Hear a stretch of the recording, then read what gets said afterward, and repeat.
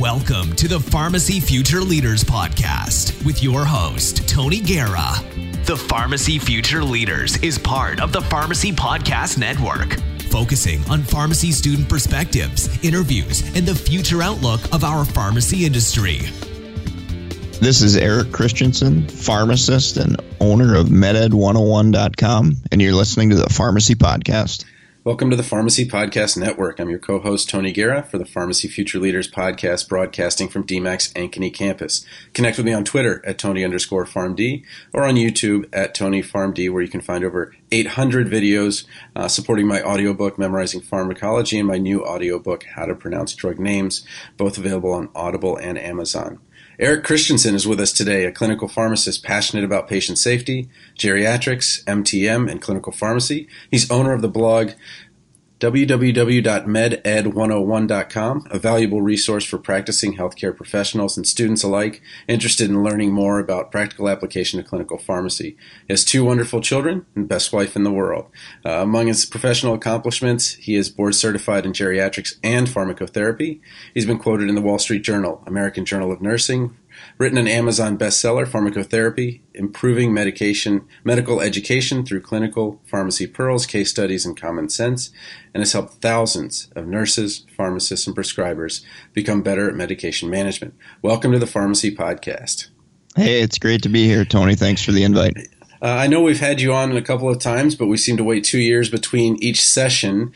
So let's just start with everyone's leadership road is a little bit different. What's your road, and how did you get to where you are in terms of your work? And then, of course, the website. Yeah, that's a really good question. And, looking back at pharmacy school, I was typically much more introverted, obviously, type A personality, like a lot of people are in pharmacy school. It's not uncommon. Yeah, exactly. But, definitely a little bit more on the introverted side. So, being in every fraternity and going to everything and doing all that sort of thing. I didn't do that, maybe looking back, as much as I should have. So my leadership definitely didn't develop until after I was a pharmacist. So did rotations, did some long-term care consulting, MTM, worked with a group that did that, and anticipated actually going into retail before rotation started. But once I got out there doing clinical pharmacy work, helping people solve problems, and not being in the glut of retail, which was just a huge challenge for me. And honestly, I would stand there and stare at the clock. That's some of the challenges that I had with retail. I was just waiting for the day to be over. Sure. And for anybody looking, and deciding right now, or what should I do with my future, that was kind of a gauge for me. Just like, are you waiting for your job to get done and for the day to be over, or are you really engaged and enjoying what you do? And no matter what that is, I would say, seek to find that and go from there. So that was kind of how I got into the more clinical side. Was I really just found enjoyment with it. From that, worked for 3-4 years, 5 years, and then started seeing common questions from nurses at nursing homes. And I just kind of thought to myself, wouldn't it be really nice if I didn't have to answer all these questions over and over and over, the same questions over and over and over. And so I was just like, why not put them online? Well, you know what happens when you think about putting something online. Sure. Yeah. Paranoia. Okay, well, what if I screw up? What if I do this? What if I make a mistake? Obviously there's HIPAA, there's concerns with all this different stuff. So I actually sat on the idea probably for about 6 months to a year. just kind of mulling it over in my head, kind of the analysis portion of it. And finally, just one day I just said, screw it. I'm going to try it for 3 to 6 months. And I said, I'm going to do it every day. I'm going to work at it and try to provide a valuable resource for people. And here I am 3.5 years later, still working towards trying to get education out to people and really enjoying it. Okay, so tell me a little bit about how you went and you wrote Pharmacotherapy, Improving Medication Education Through Clinical Pharmacy Pearls, Case Studies, and Common Sense. When I'm at the top 200 level, I'm teaching my students top 200. They don't have organic. My book, I was very lucky. It was a 2-for-1 on Audible. That means it goes from selling, 15, 20 a day to 500 a day for a weekend. And that was fantastic. But you also have a bestseller, but you're on a completely different spectrum, I want to say, where you are working with BCPS level content. How do you put a book like that together? Because everything keeps changing so fast. Yeah, definitely. A lot of the so I primarily blog case scenarios, things like that. And in those case scenarios, obviously they're, limited in detail. You can't put everything you possibly want to put in there. And I think that's an important thing to recognize when you're providing recommendations and learning this stuff. We don't always know everything we want to know about a patient case, which is unfortunate, certainly. But at the same time, you've got to get something done throughout the day. Sure. So kind of learning that process is kind of what I try to teach, and what to do in certain situations, and kind of gauging the level of severity, of a drug interaction or different things like that. Just kind of blogged about the art of that, and then pulled in a lot of those case studies and stories for the book. And yeah, people have really liked it. And, honestly, I just keep it at a very inexpensive price, just because I really want people to have it and learn from it. A lot of people really have reached out to me and enjoyed the book. So, yeah, just a great way to get out there, get my name out there. Obviously, much like what you have done with your book, Tony. What about this new? Let's talk a little bit about this new Naplex. The new changes, I believe it's now 6 hours long, more questions. But my understanding is that the questions didn't necessarily change. There's more of them. And now we're talking about a bit of fatigue in terms of case studies, much like you would, I guess, be, and it's a 6 hour day sitting down, but much like you would go case after case after case. How would you what would be the first thing you tell someone that's going to be taking the Naplex? When do they start studying, or when should they start studying? Yeah, I would probably target an area in the ballpark of 3 to 6 months. With that said, how much you're able to study throughout the day is certainly an important factor. Also, take advantage of rotations. Students will definitely have some downtime. If there's areas that you're weak on, take advantage of that. Do a project on that. Do a presentation. Tell your preceptor. They're usually more than willing to work with you and do things you want to do. It might need to relate, to what your rotation is on. But yeah, most pharmacist preceptors I know, are going to be pretty open and actually probably pretty excited if you're asking and willing to take on and tackle new projects and educational things, and it's only going to benefit you. So specifically formally studying, I would probably target the 3 to 6 month range. Okay, and then how do you pick what's first? So with something like, it's been 20 years since I took the NABPLEX, it was a different thing. It had just changed from NABPLEX, NABPLEX, I think, to NAPLEX. It became electronic. I'm a very fast test taker. I finished by the half. They said, are you ready for your break? I said, I'm done. I was very comfortable with it. But some people are the exact opposite. They're very methodical, and that's very good in a clinical practitioner. But that maybe not necessarily be the best thing when you're trying to get through a test quickly. So how do you know what to study first? Because it's all the pathophysiologic states that you've had over the last 3 or 4 years. Yeah, that's a really good question too, and I can tell you what's worked. Yeah, from my experience, and then some of the struggles that folks will message me on Facebook and various things where students who maybe haven't passed the first time. So typically, I'm going to try to do some questions. Maybe you've got old exams or different things from various topics. Maybe you've bought a book. Full disclosure, I sell things on my website, so I obviously don't want to mislead or not state that. I sell things on my website. But with that, I would really look at some questions. And questions from a broad base. Everything that's going to be covered in the NABPLEX.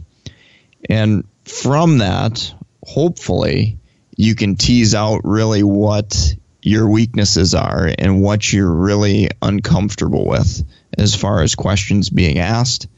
And then I'm really going to target those areas first and try to maybe get a little better understanding of those topic areas. So that's where I would probably spend my time first. And then from that, once you feel comfortable with maybe target 5 to 10 topics, once you feel comfortable with that, then maybe start looking at those other topics and then getting a sense of where you're at with those. In terms of rotations, you have to pick rotations as a P3. So you're late in your fall of your P3 year. You find out in spring of your P3 year which rotations, APPE rotations or APE rotations, I've heard them called both ways, are best for the NABPLEX. And I just, which ones are the ones that are best? I know we've talked about practice ready, which is being able to do the clinical work that you do. But what is NABPLEX ready? How do you, know that you're there? Yeah, I would highly encourage rotations that give you a variety of experiences, and I don't necessarily mean that. It has to be, 5 or 6 absolute 100% different ones. I would dig further, try to figure out, who the preceptor is, and am I going to get challenged in multiple different ways and in multiple different areas. And I think that can definitely help you identify what areas you're good at, what areas you need some work in. So as far as, selecting those rotations, I would say a variety and quality are two of the targets that I would look at. How have you helped your those that contact you kind of get over the initial emotional hit that they're going to take? So I believe now that you have 45 days that you have to wait till you can retake. And I'm sure, we're those type A personalities, so we can immediately do the math of the amount of money that we've lost by not moving from intern to pharmacist. And it's no doubt. It's a very quick thing. But my concern for these students would be that now in some areas there's a little bit of a tighter job market. So there's an explanation that you have to do with your employer who's expecting, okay, you're going to pass the NABPLEX, you're going to pass MJPE. How do you counsel those students to kind of get back in there? And because I can imagine that, they've got to explain it to everyone. They've got to explain it to their wife, maybe their kids. My kids would be like, Daddy, did you pass your test? No, Daddy didn't pass his test. That would be a tough conversation. So have you been helping those students kind of get back on there and giving them a little bit of new life, new approach? Yeah, failure sucks. That's for sure, and that's not a heartening message for people. But what I tell people is, I've tried to sell things on my website, and the first educational thing I launched, I tried it for 3 months. To sell a digital download, a PDF, and I sold 0. Oh, well. That's how many I sold. Obviously, I didn't know what I was doing, but I learned a lot from that. And folks that failed in NAPLEX will learn a lot about themselves. Okay. And like I said, that's not an exciting thing to hear. But it's part of life, and you do your best you can to learn from it. So my message has always been to those folks, you've come this far. You've gotten through hundreds to thousands of hurdles to get where they're at. You can do one more. So that's really my message is, get up the next day and don't really let yesterday's failures impact your plans for today or for tomorrow. What about community? So online, I see communities that are studying for the NAPLEX together. There are certain, I think there's secret, not necessarily secret Facebook groups, but private Facebook groups. And we are connected now digitally, but as APPE students, they transformed from residential students who have strong social networks to now everyone's everywhere, and we don't even necessarily know where they are if it weren't for Facebook. How have those students developed community that you've talked to? Yeah, and I think that can be it's an advantage in some ways, and it's a disadvantage. But certainly the big advantage of that is you might be able to connect with another student that has failed their NAPLEX. And, how did you get through it? What did you do? What was your strategy? And just kind of lean on them for coaching, advice, and encouragement is probably the thing that most people need. How do I keep going and not quit on this?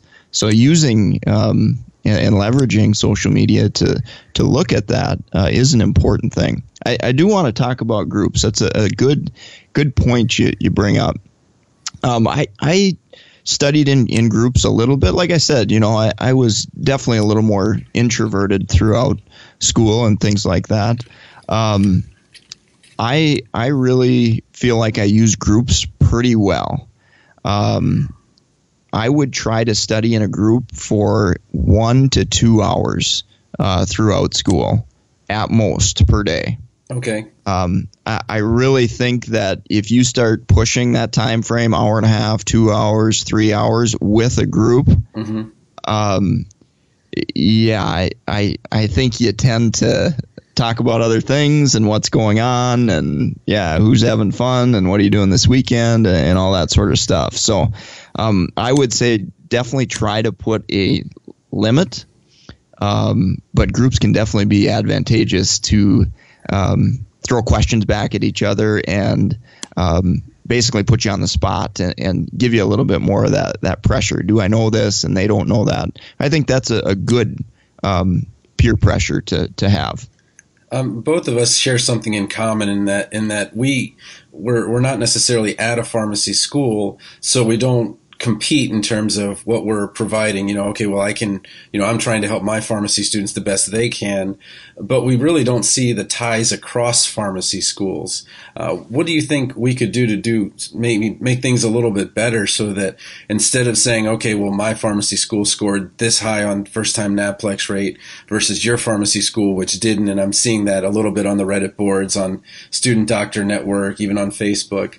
How can we collaborate? We talk about interprofessionalism, but I don't know that we do a good job of collaborating together as, even within a state or, the Midwest as a region is pretty tight. How do we collaborate together? Yeah, that's a really good question.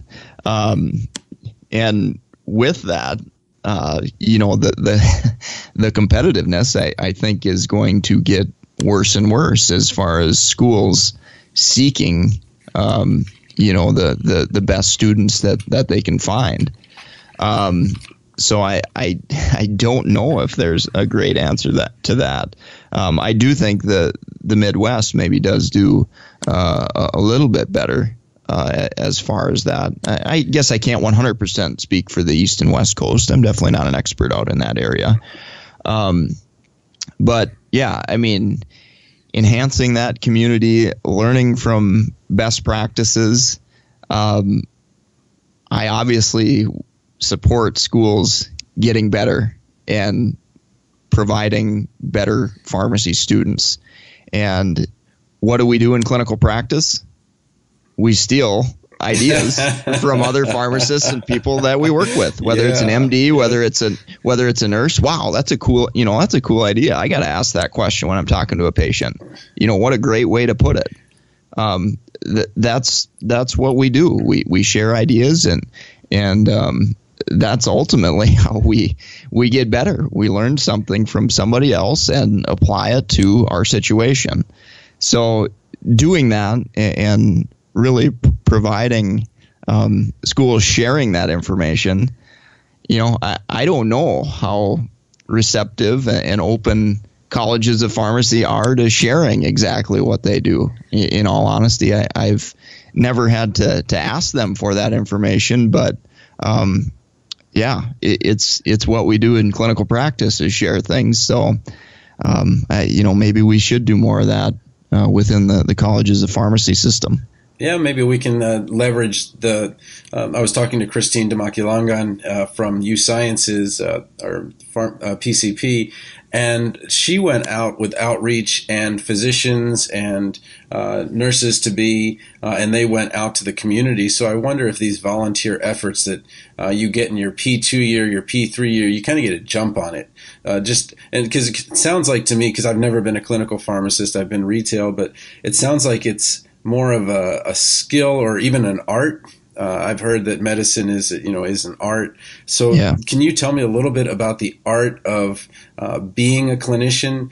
Because I feel like the better clinician you are, the better Naplex taker you are, rather than kind of approaching it as how can I beat this test? It's more, how can I be the best clinician, making, quick decisions and things like that. And if you can make quick decisions in, ICU or something like that, then maybe you can make quick decisions on the test. So how do you become a good clinical pharmacist? I don't really know intuitively what that means. You're BCPS, so. I would say the best thing for somebody is to be asked questions, and the best thing is to be asked really hard questions. And I honestly get a lot of them every day, and providing answers to those hard questions makes you better and really helps you prioritize. Okay, what's really important here? What's the most important thing that patient wants? Or what does that MD want that he's asking me? People want a solution to their problem. That's what they want. And, I think historically in pharmacy, it's been, that's the doctor's decision, and if you're presented limited information, that's really the challenge I have with, working retail pharmacy, because I do a little bit of that from time to time. That's a really hard thing to do, is provide a recommendation in retail pharmacy. How do you recommend an ACE inhibitor when you have no idea what their potassium is? Sure. I mean, it's a really hard thing to do, which, is one of the reasons why I obviously support, figuring out ways to integrate medical records and getting more access to records so pharmacists can make more confident recommendations that are relevant to a specific patient. But anyway, that's a little bit of a side tangent. But as far as, growing that clinical decision making, put yourself in spots where you have to decide what the best therapy is for this patient, and then bring that to somebody that has experience working clinically and see what they think. And then as you do that, that's the best way I learned. I was surrounded by really great people that had worked clinically for 10, 20, 30 years. And not a lot of people get that experience. And that's really what helped me.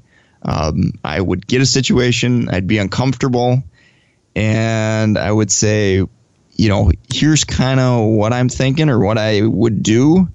How does that sound to you?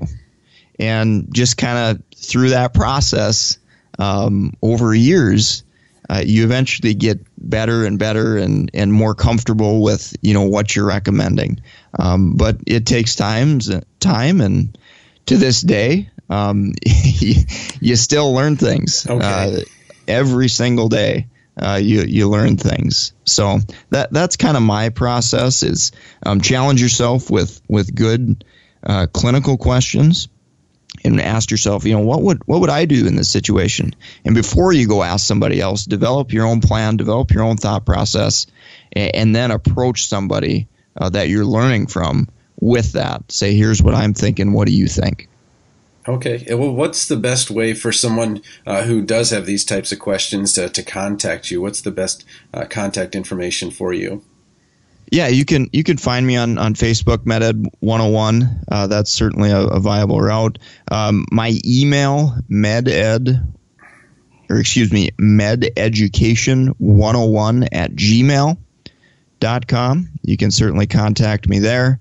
Also, there's a contact tab through my website as well, meded101.com. So kind of a variety of ways. I am on Twitter as well. I probably don't check that as often as I should. Same with LinkedIn. So there's a variety of ways to track me down. If you don't get a response, just try again. It's just like life. Just keep trying, and you'll get me. Okay. So, what's your best ritual each day to keep your work on track? You've got 2 kids, wife, job, entrepreneurial business. What's your best daily ritual? Yeah, morning is my time. 5:30 to 6. In that time frame, I usually get up and I really try to do the hard things early in the morning when I seem like I'm ready to go and are maybe at my highest energy peak. Some folks are definitely more night owls and a little more focused at that time, but morning with 2 little kids is definitely the time for me before they get up. Okay, so the Brian Tracy Eat That Frog, I think is the yeah. Yeah. What's the best career advice you've ever received? Oh, that's a good question. Find what you enjoy. If you enjoy what you're doing, that's really, in my mind, what life is about. Just enjoy what you do and work until you find that. And then what inspires you? People. Yeah. I look at some of the obstacles that I've had in my journey, in doing the blog, just, the everyday things of getting up and small little tasks that should take you about 5 minutes, but you sit in your head and you just bat it around in your head for 5 hours when it could have taken you 10, 15 minutes to do it. It's those frustrating things, and then I compare myself to other people that you run into throughout the day that are, maybe battling cancer or their loved one's sick or, whatever. And it's just like, yeah, my challenges really aren't that bad compared to other folks. So, those folks really inspire me to keep going and do things myself. All right, Eric. Well, thanks again for being on the Pharmacy Podcast. I'm going to say what Todd did. We're going to have to not let 2 years go by since the next time, but our track record is not very good. Yeah, we have. Yeah, exactly. Our results are pretty poor on that end. So okay. Well, thanks again for being on the Pharmacy Podcast. Thanks for listening to the Pharmacy Future Leaders Podcast with your host, Tony Guerra. Be sure to share the show with the hashtag Pharmacy Future Leaders. This podcast is a part of the C-Suite Radio Network. For more top business podcasts, visit c-suiteradio.com.